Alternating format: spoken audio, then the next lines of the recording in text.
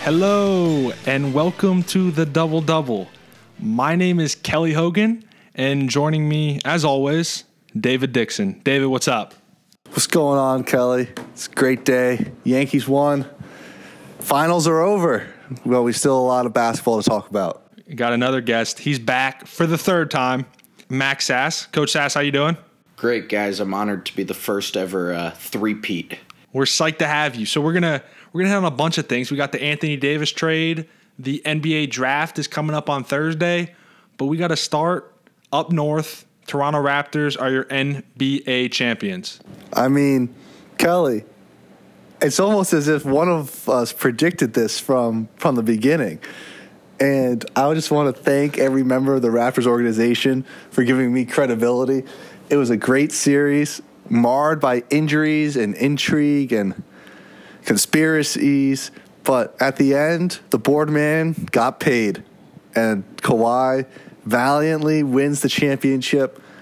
Fred VanVleet not only is a new father, celebrating Father's Day this year for the first time as a father, but also for the first time as an NBA champion. Kyle Lowry redeems himself with postseason glory. I just loved everything about it, Kelly.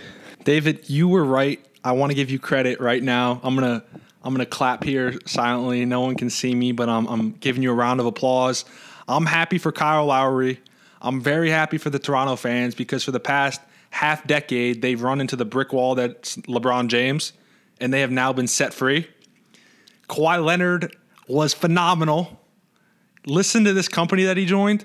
So he has 2 finals MVPs before he turned 28.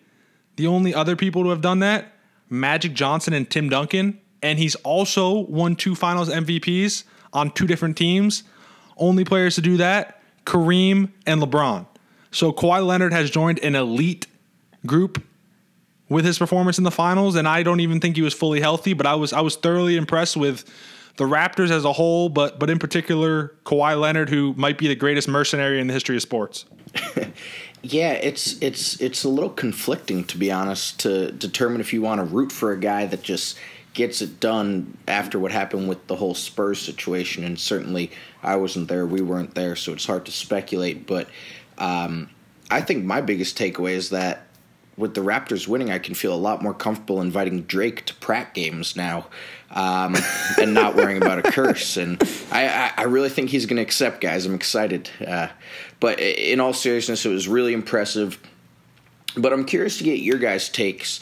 I was actually rooting for the Warriors in this series because I thought it was important for their legacy. I thought it was important for the way that 20, 30, 40 years from now, we remember this dynasty. I thought the back-to-back-to-back was important. I thought winning this was important because in 20, 30 years, when we're telling our kids about it, we're not going to have that kind of mental alert of, oh, yeah, KD was hurt. Oh, yeah, Klay Thompson was hurt. Alfonso McKinney played all these minutes. So I'm curious as to you guys think how this affects the legacy of this Warriors dynasty. Yeah, I think you're right on that, Coach. And it's really interesting to think about because when you think about the great teams in NBA history, almost all of them have the three-peat. Recently, you have the Lakers with Kobe and Shaq. Obviously, Jordan did it twice. That was part of the legend of Jordan was the 2 three-peats with the intermission of minor league baseball. And then the great Celtics teams of the 60s, we think of the dynasties as 3 in a row, baseball with the Yankees from 98 to 2000. And, it is really interesting to think about 20 years from now, how are we going to remember this Warriors team? And I don't really know because I think there's 2 iterations of the Warriors. So there's the first 2 years without KD and then the last 3 with KD. And I think that each one is going to have a different memory and a different vibe. And I think that we're going to remember this team maybe not as fondly as, the team that could have been. I think this will be the team that gets remembered more for the injuries as what could have been if Durant didn't blow out his Achilles and Thompson didn't tear his ACL. I think, David, you hit on pretty much all of the thoughts that I had as it pertains to their legacy and how we'll look back at it from a historical context. But just in the immediate future, now with KD and Klay out, is this Warriors team a playoff team next season? Or are they going to struggle in the Western Conference to make the playoffs with basically a nucleus built around Draymond and Steph? No, they're a playoff team. There's no doubt in my mind they're still a playoff team. And I think they're going to go back to the drawing board and just readdress their depth, because right now their depth is that they have like 5 different options at the 5 that eventually when it comes down to crunch time, they decide they don't want to play any of them because they want to go with Draymond there. So I think they're going to look back at the guard wing positions and get a lot more depth there. I think this is still a playoff team. Let's not forget that they're not going to waste Steph Curry's prime years. He is probably one of the 2 or 3 best players in the world right now. And they're too smart and too savvy and have too good of a coach and too good of an organizational culture to sacrifice that. When you have the best defensive player in the league and maybe the best offensive player in the league, you figure out ways to build around that. And especially, and I think it's going to be in a new arena, right? Like, that's something people want to be a part of. Yeah, and I think that maybe now, I don't know if we should be talking about legacy yet, because I think we have to wait until we see if they actually do leave. Because I think maybe now Durant, in the back of his mind, is saying, hey, even though I was playing to leave, I was playing to leave on top after a three-peat, and I can't leave my guys like this. I don't want to go, leave injured as well. And maybe this makes Durant say, and Thompson and Curry and Green and the whole Hamptons 5, and say, let's run it back. And people think that we're vulnerable. People think that we're weak. And let's show everyone in the NBA that we're still the top dogs. 3 out of 5 years, 3 out of 5 championships, making the finals 5 consecutive years. That is one hell of an accomplishment in and of itself. Yeah. But just kind of going back to the Raptors for a second, we always hear these teams, when they come up short, blow it up. If you're not going to win a championship or you're not a championship level team, let's blow it up, get the best draft capital, and just kind of rebuild. And Masai Ujiri, I think, deserves a lot of credit for he certainly pivoted and went in a different direction that I probably wouldn't have gone down, firing Dwayne Casey, trading off basically an icon in Canada in DeMar DeRozan, and gambling on Kawhi Leonard. And I mean, now, regardless of whether he decides to re-sign in Toronto or not, this trade was a huge success. So I think for the teams out there right now, like, the Portlands of the world and even Houston and some of these teams that have run into the brick wall that is the Golden State Warriors, this is just kind of, an example of we don't necessarily have to blow it up, because never really know what's going to happen. And you see Klay and KD go out with these injuries, and then all of a sudden Toronto, this is not to say they wouldn't have won without that. This just really speaks to teams not needing to blow it up. It kind of is an argument for staying good, even if you're not great, right? But I think part of it is, and I'm not Masai Ujiri, so I can't totally get what he was saying, but I think he did see that a team with DeMar DeRozan, who's not the most efficient and current modern NBA player, as your best player, probably had a ceiling that was not where it is right now. And even if you don't win the finals this year and Kawhi walks, you're starting over anyway, as opposed to staying on that kind of average path. But I liked your Houston comparison, because it sort of, in a weird way, reminds me of what Daryl Morey did, however many years ago, when he just stayed kind of good enough, kept these assets there to make it attractive enough to not only trade for James Harden, but to make him want to come there and feel like there was enough of a culture and talent around him, and then do it again, trading like Montrezl Harrell and all those guys for CP3. There kind of is an argument for staying good, right? Like, you have to have luck with injuries, and not to diminish what the Raptors did, but that's how the world works. Like, don't forget, a couple years ago, the last time the Warriors played Kawhi, he didn't play because Zaza Pachulia landed under his foot on a jump shot. Both sides benefited from injuries. It's just part of the modern NBA. And I think the word you used that was best was luck.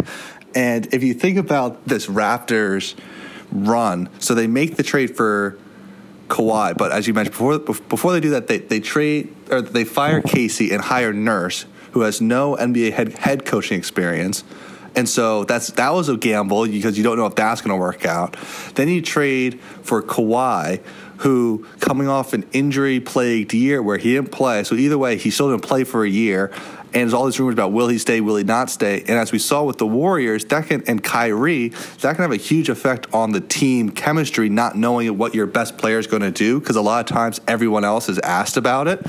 And then you go through the whole season, no one knew that Pascal Siakam was going to take the leap forward that he did and become really good. So that was an unexpected surprise as well. And then if you think about getting into the deadline, they go get Marc Gasol. That worked out great. You weren't sure how that was going to you didn't know how that was going to go with also having Ibaka. Him and Ibaka were now battling for the starting position, and you just had to assume that neither one of them cared who started, but that as long as they were committed to winning, and that's still a risk because you don't know how they're going to react until they do it. And then I think we're all forgetting that in Game 7 against the Sixers, Kawhi's game-winning shot hit the rim 4 times.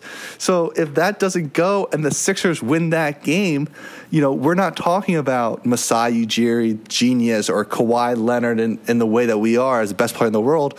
We could very easily be talking about the process and how Embiid is the next coming of Shaq if he was able to win the title, and that the process works. So I think we're forgetting just how lucky the Raptors got. Also, with the injury luck that they went up against with Durant being out, except for those 12 minutes in Game 5, and then Thompson. And the cost of Kevin Durant, when they brought him on, they were sacrificing their depth, right? Yeah. They had to sacrifice guys like Barbosa and Harrison Barnes, and the list goes on. Bogut was gone, and then he came back.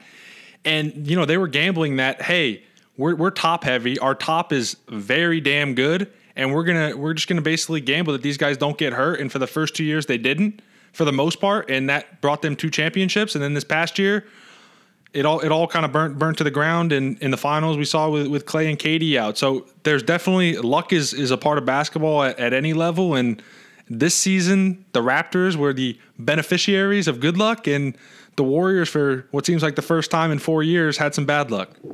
Yeah, really well said. I agree with that, and those are the breaks. I mean, I don't feel particularly bad, though I would have liked, like I said before, for the legacy of the Warriors to be remembered a little bit more clearly and hopefully accurately. The one thing, though, that we'll see going forward is clearly you need luck to go this path of staying good and then making sure that the guy you get, because it seems like it's that 1 year with the Paul George, Jimmy Butler, and obviously the Kawhi model of getting the guy with that 1 year left, that it won't, mess up your team chemistry and that you could win. You need a lot of luck to do that. But then also to completely bottom out, you're taking a gamble and you need the luck in the lottery odds that it goes your way. And then you need luck that you pick the right guy and that it all works out, that you take a Dame Lillard at 6. Like Portland did. They very easily could have taken someone else and would not have anywhere been near the conversation. Like, it's either do you want to try to get, do you think you have a better chance of getting lucky staying good, or do you think you have a better chance of getting lucky being really bad? And I think that we'll see, shout out MIT Sloan Sports Conference. We'll see what the smartest people in sports say about this. The smartest people, one of the most plugged in people, Adrian Wojnarowski, had his first Woj bomb of the summer. He basically announced the trade that many people, including myself, had thought was coming down the pike for some time. The Pelicans trade Anthony Davis to the Los Angeles Lakers for Lonzo Ball, Brandon Ingram, Josh Hart, and basically control of the Lakers draft through like 2025. So what are just your initial thoughts on this? Did New Orleans get a fair return for probably one of the top 5 players in basketball?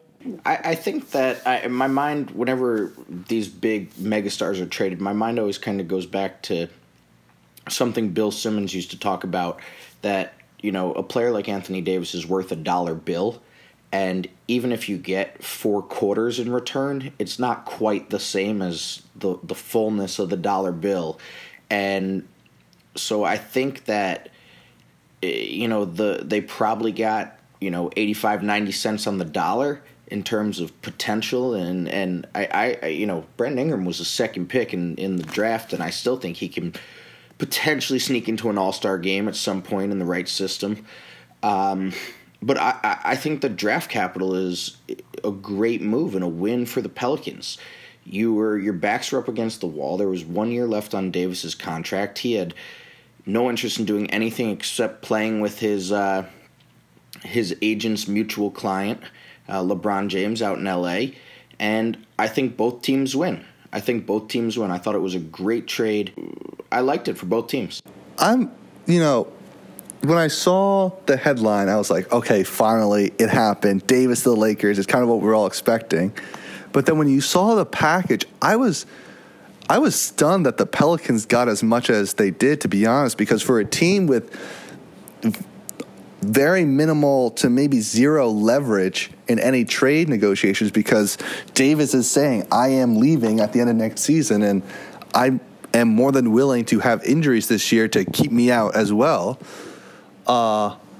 that they were able to get 3 good young players in Ball, Hart, and Ingram, and then control of 5 of the next 7 years of Lakers draft picks, including the number 4 pick this year. I think this was an incredible haul, and David Griffin deserves a lot of credit because we've seen this in recent years, the Jimmy Butler trade, the Paul George trade, the Kawhi trade, even going back to Dwight Howard, these disgruntled superstars, you're never able to get that type of return, albeit Davis is a much better player than Jimmy Butler is. But the fact that they were able to get so much, I think, proves the Lakers' desperation in having to make this type of trade.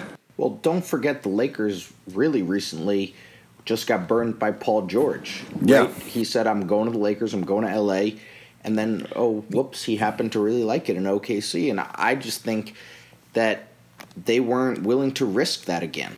In terms of value, I don't really think the Pelicans could have done much better than this. David, you said David Griffin hit a home run. I totally agree. Especially the dude's backed up into a corner, and now he's going to have Lonzo throwing lobs to Zion, and then a defensive backcourt of Lonzo and Drew Holiday. That might be one of the better defensive backcourts in the entire league. So, he's definitely got something good to build around in these draft picks. I mean, over the next 5 drafts, you could have every draft pick in the entire league, and you might not find another player like Anthony Davis. So he was in a tough spot. But from the Lakers' perspective, I know they just totally depleted their depth. They did hang on to Kyle Kuzma, but Anthony Davis is the best player LeBron will have ever played with. Do you guys disagree with that? I think he probably is the best player because at the time when he started playing with Irving, he wasn't. I mean, maybe Wade, but that might just be I was 11 when that move happened, and I just didn't know that much about Wade. So I would say he's probably the best player he's played with. I think I lean towards Dwayne Wade, but I also think you have to consider, I think I saw a graphic on Twitter the other day that this will be the 7th number 1 overall pick that LeBron has played with, and let's not forget his time spent with Greg Oden in Miami as well. No, but you pair AD, you pair LeBron, and then it'll be interesting to see, do they go after a Kemba or a Kyrie, or do they instead try and go after like 2 of JJ Redick, Brook Lopez, and Danny Green and try and round out the roster that way? Or do they just go big fish hunting and try and get, one of these top guns like a Kemba or a Kyrie? And if they're able to land them, given the injury status of the Golden State Warriors, are they suddenly the Western Conference favorites? I think they're definitely in the discussion, right? Yeah, and Jimmy Butler's another name that people are kind of throwing out there that could be a fit out in L.A. And, of course, the other name that people are throwing out, more so for the Clippers, but now a little bit for the Lakers too, is Kawhi Leonard. And that would change the way we think about super teams, no? But, I personally think that they should not go the superstar method. And I think they should go, as Kelly said, and fill out the roster with JJ Redick types and role players who could really help them. Because as we saw last summer, they just missed the boat completely on what to do. And maybe they shouldn't go role players because clearly they don't know how to build a team of role players as racing out to go sign JaVale. And, let's see if Mike Beasley is is available. It's Lance. So maybe they only know how to go get superstars, and that's just what Rob Pelinka knows how to do. But I'm in the mindset of it's a lot harder to be that third player than we all think it is, and especially playing with James and Davis. And I think the players know that too. So I would be surprised now. I've said the whole time that I think Irving's going to end up on the Lakers, so maybe I need to adjust that. But I think it's a lot easier to go say, hey, Danny Green, hey, JJ Redick, come play with us than it is to get Kemba Walker with all the proof of, hey, you're going to get blamed for everything that goes wrong, and you'll be the piece that we throw out in trade rumors to make this team better if we ever have a 2-game losing streak. And the other thing is, if you are going to build a team around 3 guys, and 2 of them are Anthony Davis and Kyrie Irving, who have a long history of injuries, I'm not sure that's the most prudent idea either. Yeah. Well, I think what would be really interesting, and one thing we have to consider is, for a long time, Anthony Davis pretty much said, I don't want to play the 5, I want to play the 4. And that's part of the reason that the Pelicans brought in Boogie Cousins a couple years back. So one thing that would be really interesting to me is if they brought in a guy like Kevon Looney, who's not super high cost, probably a mid-level exception around there type guy. For 82 games, he can take the brunt of it, and then all of a sudden you go into the playoffs and he can be your backup 5, and you can play Davis at the 5 there when the games really, really matter. I think they definitely need shooting, and those guys are both terrific shooters for their position, and they're so elite that it doesn't even matter if they weren't. But I think if they can find some shooting around them, you guys mentioned J.J. Redick, guys like that, but even bringing back a Kentavious Caldwell-Pope, I don't think is the worst idea in the world, depending on where he fits in this salary cap. Wait, so the Lakers don't get a salary cap exception for having 3 clutch guys? No comment. But I'm right there with you. They're in a really important spot because they only have, I think, 5 players under contract, 6 players under contract. So they have a lot of the roster to fill out. And you're leaving this to Rob Pelinka and, by all accounts, especially from the Baxter Holmes article, an organization in disarray. So who knows what's going on behind the scenes. And they're just in a really important spot because, yes, you have James. Yes, you have Davis. As Kelly keeps mentioning, Davis has had a lot of injuries. James is getting a lot older. He missed a lot of last season with an injury. They need guys who can help them get through the slog that is and the grind that is the 82-game NBA season. We put so much emphasis on April, May, and June, and we forget that the only way that you play in May is that you have to win the games in January and February. I mean, you give me Anthony Davis and LeBron James, I'll take my chances.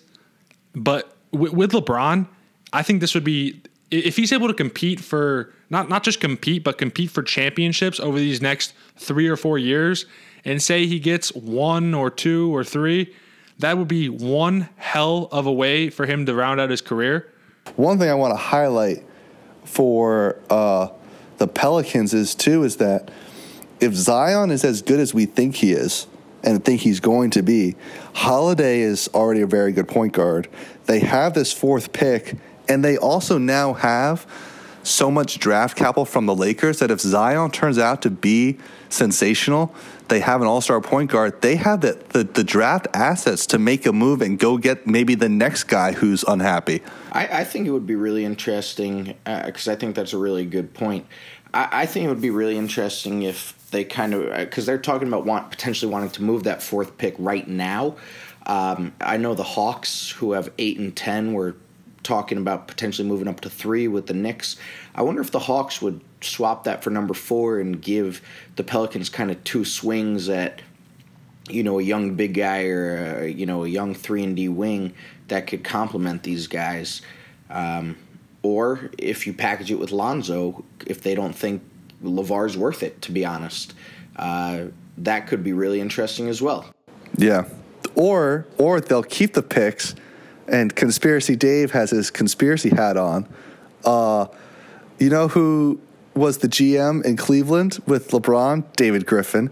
You know who probably brought his kid to go shoot around at the practice facility? LeBron. You know whose kid is potentially an NBA All-Star? LeBron's. You know what year he'll be coming out? 2023 to 2025, where all the picks are. Is this an early, stacking the chips for a Bronny James move? I'm just saying, I think David Griffin is playing, 8-dimensional chess. I think he's making moves for Bronny James before anyone really knows, before he even plays a varsity game. I think David Griffin's hoping this trade works out and he still has a job in 2022, 2023. I mean, the life of an NBA GM right now is not the most stable.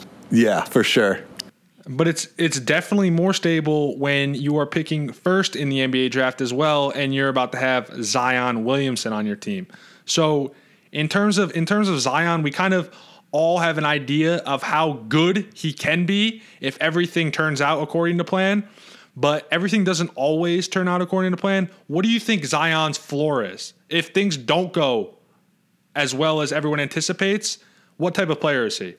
Isn't he at that point just kind of a in better shape version of his future Pelicans teammate, Julius Randle? Bouncier Julius Randle, but that to me is a floor. I think he's going to be tremendous. I think, especially in this modern game, where he could potentially evolve into a mismatch 5. I think he'll play the 4 a lot of times. Shoot, if he really starts stroking it, he's athletic enough he could play the 3 at some point down the road.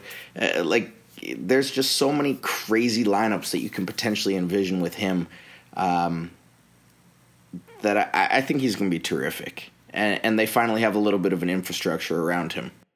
And a solid defensive player, too. Holiday, Ball, and Zion could be an elite defensive team. And if they had a guy like DeAndre Hunter at number 4? Yeah, that would be a serious defensive team. Great defensive team, but I think in the modern NBA, you need shooters, and Lonzo Ball can't shoot. Zion Williamson currently can't shoot. Drew Holiday, Brandon Ingram would be your shooters, and I guess DeAndre Hunter could shoot a little bit. But I'm not big on, in this age of basketball, building a team defensively, and that's also part of the reason I'm not high on a ton of, the centers in this draft, like the Jackson Hayes and a bunch of these guys who are getting talked up a lot. I just think the way basketball is going, if your comp is like Clint Capella, sure, he's a fine center, but in the playoffs, you're basically played off the court, and I don't know how valuable that is. Are we sure about that, though? Because Marc Gasol was very playable in the finals, and he is a true center. But he, like Brook Lopez, taught himself how to shoot. Bingo. Fair, but also just this idea of, you're drafting these guys at 19, and they taught themselves how to shoot much later. So I have full faith in that. If as long as you know what type of kid you're getting, and he's a hard worker, Drew Hanlon can teach all these guys how to shoot. I agree. It's their job. Yeah. There's no more class, whether you think it's real or a farce. There's no more practice time limits imposed by the NCAA. This is your job. You wake up in the morning, you go to get better, you practice with your team, and then you go to, get better again after practice, and then you go to sleep and do it all again the next day. There's tons of guys who have done it and reinvented their game, and that's part of the reason that I think Zion's quote-unquote flaw, that he's not an elite shooter, will, by the end of his first year, if, at latest start of his second year, will not be what we're talking about anymore. And in the AAU generation, for a lot of these guys, Zion has never had to take a jump shot in his life until he played against Virginia this year. Until he got to play against the best ACC competition, he never really had to take a jump shot. And so, of course, his jump shot isn't that good because he never had to take game speed reps with it. And I think it's a lot of the same thing. So one of the guys who I really like in this draft is Jackson Hayes. I know Kelly's not that high on him, but Jackson Hayes is so athletic that he's never had to do anything on the court besides dunk or Brandon Clark. All these guys have been so good and so dominant against their high school competition that, of course, they're a little behind on the full roundedness of their games. Not everyone can be as mature as RJ Barrett. But even RJ Barrett, he just turned 19 literally 3 days ago. So I think sometimes we forget just how young these kids are. And we understand they're not finished products, but a lot of times we expect them to be, and we think what we're getting with them out of college is what they're going to be as pros. There are so many guys. Look at Russell Westbrook, who have improved drastically from when they got into the league to where they are now. One of the guys I'm interested in just because of how he was so touted coming out of high school and kind of how he performed in college was Cam Reddish. Just here's a guy who some services had him as the number one player coming out of high school. And then at Duke, it felt like he disappeared at times. And I'm just kind of curious, do you think he's one of those guys whose game translates better to the NBA level than it did at college? And was he kind of overshadowed by RJ and Zion? And is that, a problem with him and a lack of assertiveness, or kind of just what do you see with Cam Reddish at the next level? I don't think lack of assertiveness is the issue. I'm not sure Cam Reddish will ever be the best player on an NBA team, but I'm actually really high on Cam, and I think he has a chance to be a better pro than he was as a Dookie. And he's I'm trying to think of the best comp for him, but he's long. He's 6'7", 6'8", and he's probably the best pure scorer in the draft in terms of creating shots and making shots. And he was a kid who would routinely go for 40-50 in high school, and I think had the potential to do it a lot more in college, if not for future New York Knick RJ Barrett. I don't want to say hogging, but handling the load, and Zion handling the hype, and I do think he got pushed to the side a little bit, no fault of his own. I think he's going to be a really, really, really good NBA player. Not sure if he'll ever be an all-star, but I think he's got an outside shot. It feels like, too, also that he walked into a situation at Duke where clearly Zion is this unicorn of an athlete, and then you have Barrett, who I'm sure was difficult to play with a lot of times, because I'll say it, he was a ball hawk. Because his whole life, he was by far the best player and never had to pass. So then he's on a team with all these other 5 stars. I'm sure Barrett's trying to break down his muscle memory on how to play basketball. And I think Reddish doesn't get the credit he deserves from not antagonizing those guys and pushing back and being a disruption for the team. Because I think that if he was more selfish as a player and didn't accept his role as a third guy, I don't know how successful Duke would have been. We wish he was more assertive on the court, but I think it was because Reddish was trying to accept the third option role, and he just didn't know how to do it because he was 17 years old when he got to campus. That's definitely a fair point. Are there any other guys in particular you want to talk about? Because I have one guy that's just intrigued me because he's just a total mystery in my eyes. Darius Garland played in 4 games this year at Vanderbilt. McDonald's All-American, 5-star recruit. I've heard him compared to Kyrie, and then I try to watch his game film, and he's playing against Liberty, lighting them up. He's like a 6'3" point guard, crazy handle, but he's the guy who's rumored to go 4th overall, and that's one of the guys that I'm just kind of most interested in keeping an eye on. I actually like Jarrett Culver in that spot, to be honest. I think Jarrett Culver is probably the 4th best prospect in this draft, and I want to hear your opinion as well, David, because what I want to bounce back to after this is I've been thinking a lot about guys that just end up in really great situations, guys that maybe aren't quite as hyped but are better fits, and they end up in great cultures on winning teams that get picked in the 22 to 29, 30 range. And I think Eric Pascal from Villanova is going to end up getting picked by, the Warriors or someone like that, and it's just going to get to kind of like be that Draymond-esque offensive Swiss Army knife. And people are going to go, this dude went to Fordham as a freshman. And there's a bunch of guys like that are really intriguing in this draft. And so I've been trying to look a little bit more at fit. And not that I know what exactly is a perfect fit, but there's some guys that might be happy they slip out of the lottery and end up with these playoff teams with established veterans and culture and talent around them. Oh, I mean, 100%.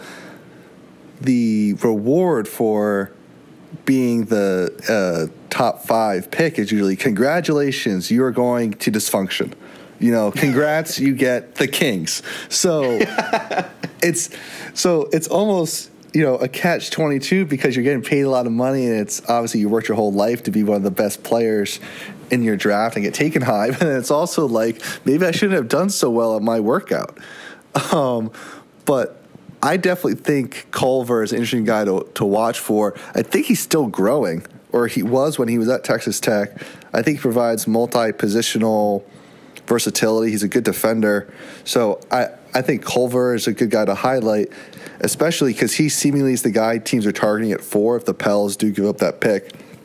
Pascal, his AAU coach was my head coach in high school for 1 year, and he was a guy who was pretty skinny in high school and then put on 40 pounds of just muscle mass, and now it looks like he could be an action movie star, but he kept all the athleticism. And so he ended up at Fordham because in high school, he wasn't as jacked as he was now. If he looked like he did in high school the way he does now, he would have ended up at Kansas. But he's a guy who can shoot the ball, he plays really hard, can rebound, and is really athletic. The only thing on him is that he's 6'6", so it's going to scare off some teams. But couldn't you see Denver taking him in like the late first round and just being awesome? Just, him, just like maybe not even like the new Paul Millsap, but couldn't you see him just being open for Jokic and just catch and shoot threes the way that I forget the guy's name, but he would start some games just like the defender. Craig? Yeah, Craig. And you're just like, how is this dude scoring as many points as he is in the NBA playoffs? I think that could be Eric Pascal in the right system. I think another one for you to keep an eye on, like in that mid-20s range, he's a dude who honestly, everyone says, oh, he kind of reminds me of Draymond because everyone feels guilty that they let Draymond slip through the cracks. But Grant Williams is a guy from Tennessee who reminds me so much of Draymond. Like I think he was a first-team All-American, crazy just defender, plays with such high intensity, crazy versatile offensively and defensively, just like Draymond. His jump shot isn't the most reliable, but when you play that hard and that smart, I think your margin for error is great. I think he's a guy who might kind of, slip in the draft, who's picked up, and then we're looking back a couple years from now saying, how did he not go higher? I just imagine both Grant Williams and Admiral Schofield should play for Brad Stevens for the rest of their life. I just think that would be the perfect fit, and they should retire their numbers next to Bill Russell because they're going to be amazing for the Celtics under Brad Stevens. Yeah, I mean, Kelly, I don't know if you mentioned Sam Vetchny from The Athletic, but he actually wrote an article highlighting Williams, and I think he raised a great point, which is that Williams is a guy who, the way he played at Tennessee and the way Draymond played at Michigan State, it's so hard to evaluate some of these guys when the way they play in college is not going to be their role in the NBA. So it's almost like you watch all the film, but it's almost useless because this isn't what he's going to be doing at the next level. So it's so hard to evaluate, where you can see some team love Williams at 9 or some team at 29 is the one who loves him.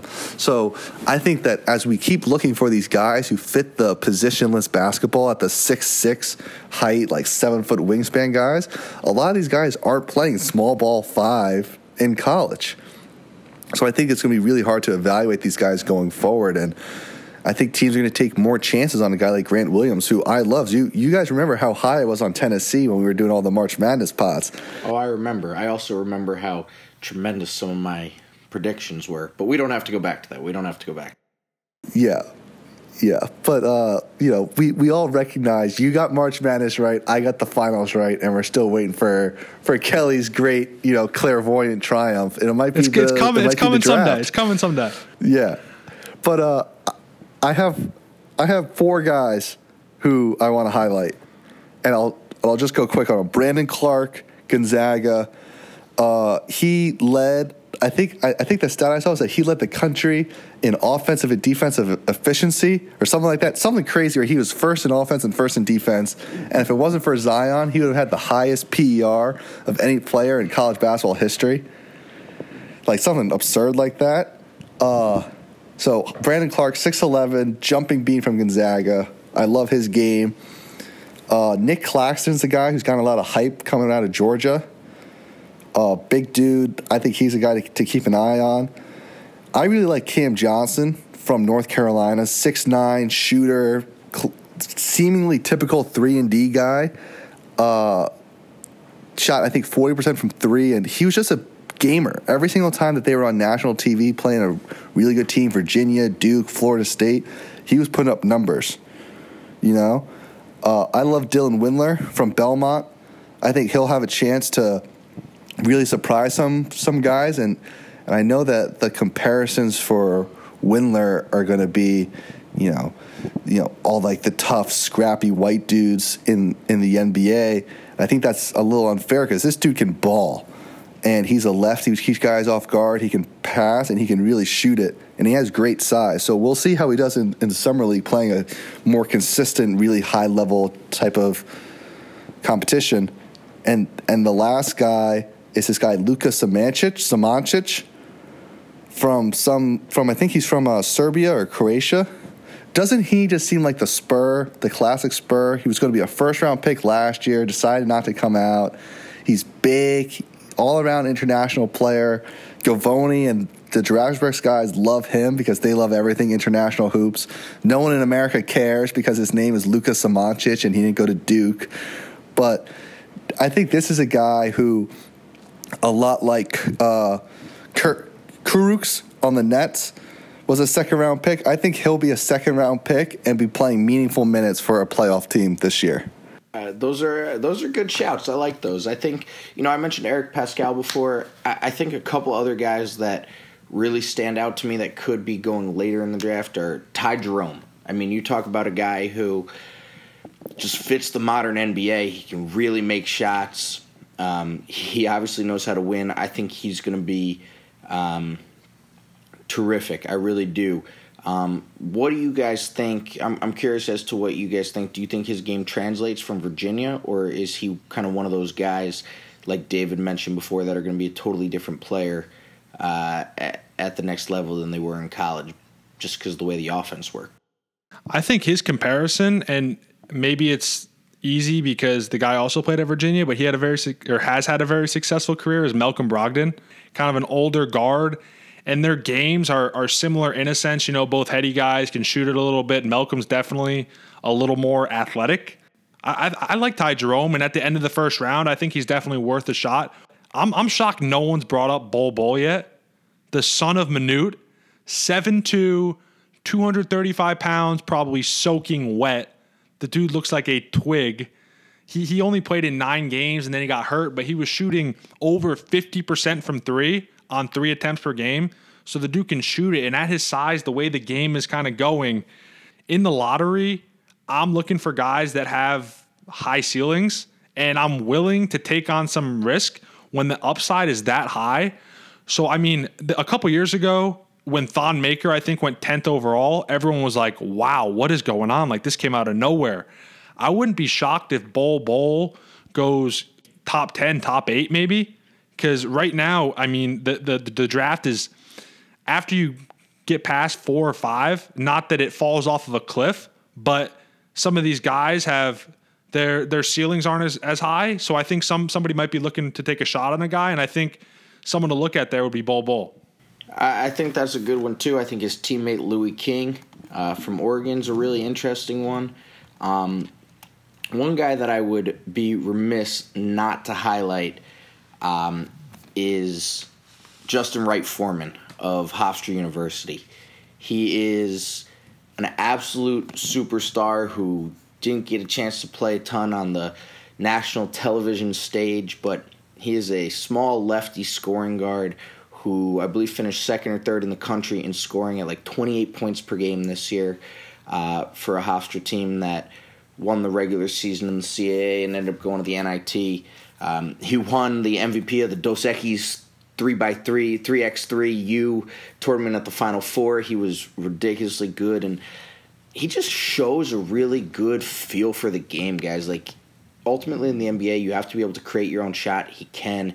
For a small guy, he can actually finish at the rim okay, and he really plays well out of the pick and roll. He's going to be a good bench scorer for somebody, and I hope it's someone local so I can go see him play a bunch, to be honest.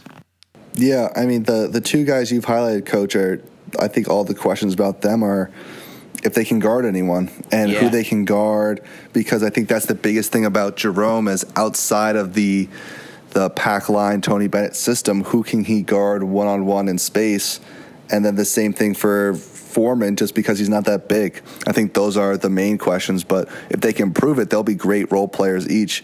And then Kelly, about Bol, something's weird's going on with him, because he gained a lot of weight when he was at Oregon. And then as soon as he had the surgery, he's like apparently lost all the weight now. And so something weird is going on with him. And just, it doesn't make any sense. I'm giving one more guy because I think that's a really good point, David, but I don't have an answer. So instead of giving you an answer that I would be making up, I'm going to ask you what you guys think of Kabengele from Florida State. He's obviously got really good bloodlines. I believe he's the nephew of Dikembe Mutombo. I think he was the leading scorer for Florida State this year on a really good team. No.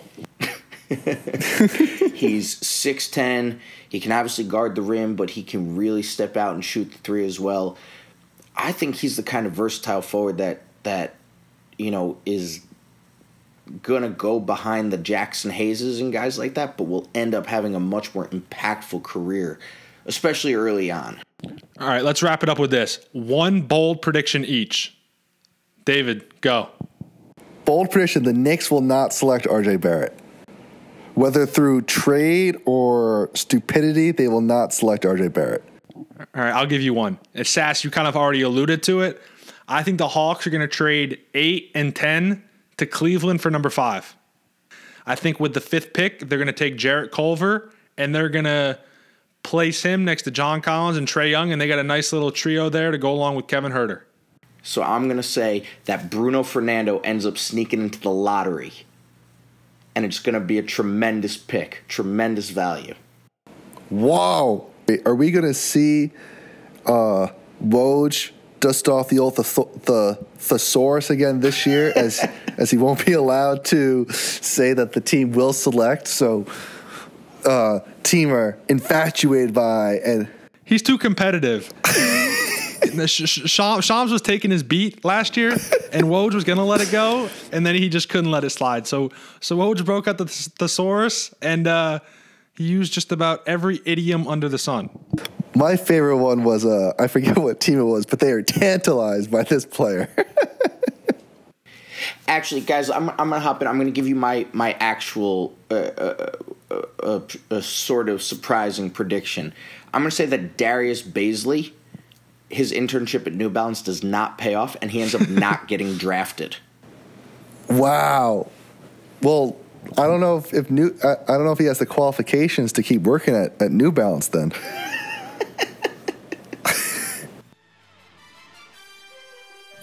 That'll do it for this episode of the Double Double. Thank you everyone for listening. If you wouldn't mind, please subscribe, rate, and review on iTunes. 5 stars would be much appreciated.